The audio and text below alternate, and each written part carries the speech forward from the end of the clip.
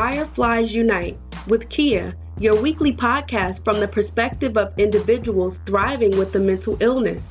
We are normalizing the conversation about mental health within communities of color to foster mental wellness and empowerment.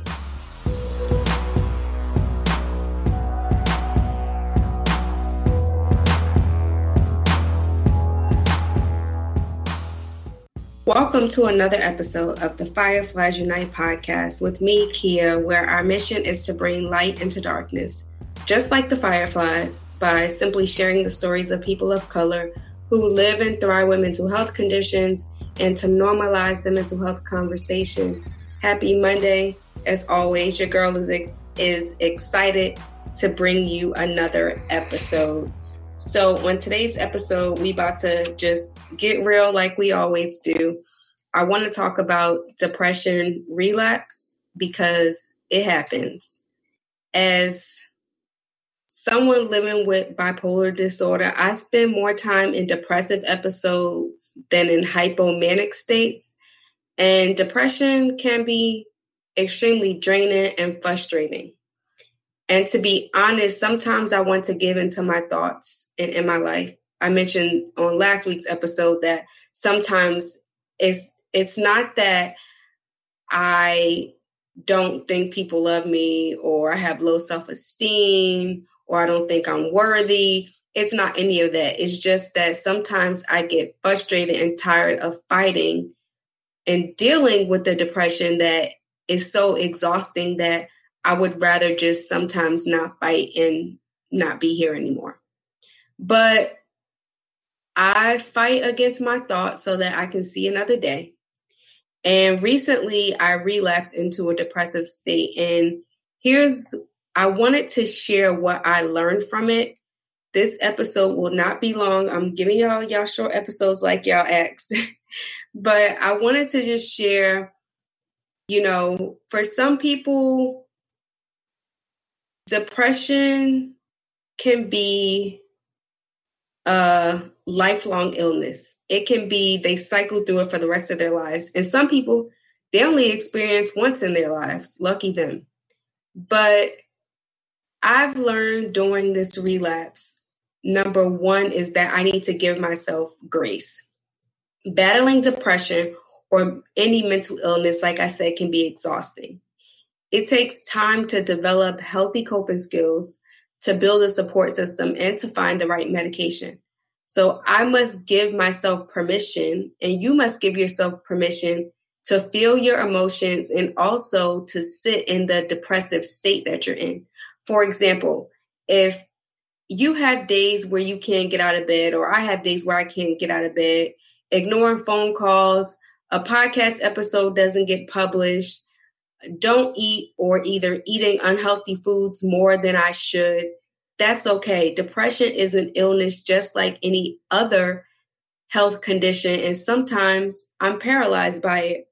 And I used to feel really bad because it's like, I want to be consistent with the podcast episodes, but I am the only one doing everything. I haven't been on social media, so I haven't really been marketing it and promoting it a lot. But typically, that's all me. I'm creating the graphics. I'm creating the audio clips. I'm producing the episode. I'm, publishing it. I'm editing it. And my goal is to eventually just record the podcast and eventually hire somebody to edit it. That would be ideal for me because it takes a lot of work to have a podcast. It's easy to have one, but it just takes work to do it. And sometimes a podcast episode may not get published because of if I'm in a depressive state, a lot of stuff is not getting done. And so I have to learn to be okay with that and realize that people understand, people get it. That's the reason why people tune into the podcast, because they know that I'm going to be transparent and honest about what my struggles are like. And so again, learning to give yourself grace is so important. Another thing that I learned is don't believe the thoughts. Turning negative thoughts into positive thoughts is one of the hardest things to do, even if you don't battle with the mental health condition. Whenever I have thoughts of suicide, I have to remind myself why I am worthy of living and that people in my life, and that I have people in my life who care deeply for me. One way to practice positive thinking is to challenge negative thoughts. So, for instance, if you tell yourself that you're stupid, ask people you trust to remind you that you are human and it's okay to make mistakes. And also think of thoughts that disprove the negative thought. Here is an acronym that I actually learned in a training, and it's called THINK, THINK. Ask yourself, is it true? Is it helpful?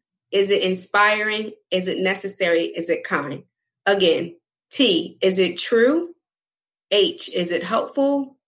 I, is it inspiring? N, is it necessary? And K, is it kind? That's the acronym that I learned, and that can really help with positive self-talk. The last thing that I learned is to lean on your support system. I know a lot of people may not have one, and I'm really fortunate that I do have a big support system. But if you don't have a support system, one of the things that you can do is reach out to the National Alliance on Mental Illness, NAMI.org, and you can find a free support group that you can go to so you can start building your support system. So I've learned to lean on my support system because my family and my friends are always there for me. But one of the biggest support systems that I have are the women at my gym. Exercise helps me to manage my depression, and there are plenty of days when I can't get to the gym. But I attend an all-women's gym, and they go above and beyond to make sure that I'm okay. They will show up at my house unannounced if they haven't heard from me, like if I haven't responded to texts or phone calls. They'll also call and text me to check on me. We go on daily walks, which is what we have been doing during this pandemic. Some days I may not have gotten around to my walks, but for the most part, I've been pretty consistent with walking 4 to 6 miles a day in the morning. And even they'll let me spend the night at their house so I'm not alone. So I've learned to lean on the people who care for me and to let them know what I need to help me get back on track. And again, I'll just go over that just so y'all can, and again, I'll go over that just so you can be reminded of what we talked about. So again, give yourself some grace. You deserve it. It's okay if you don't take a shower, you're not taking care of your hygiene, and you're in a really bad funk. It's okay because it's a part of the illness. It's not you. Don't believe negative thoughts. Number 2. And ask yourself, is it true? Is it helpful? Is it inspiring? Is it necessary? And is it kind? Ask yourself when you get those negative thoughts. Think about that acronym, THINK. Another thing is lean on your support system.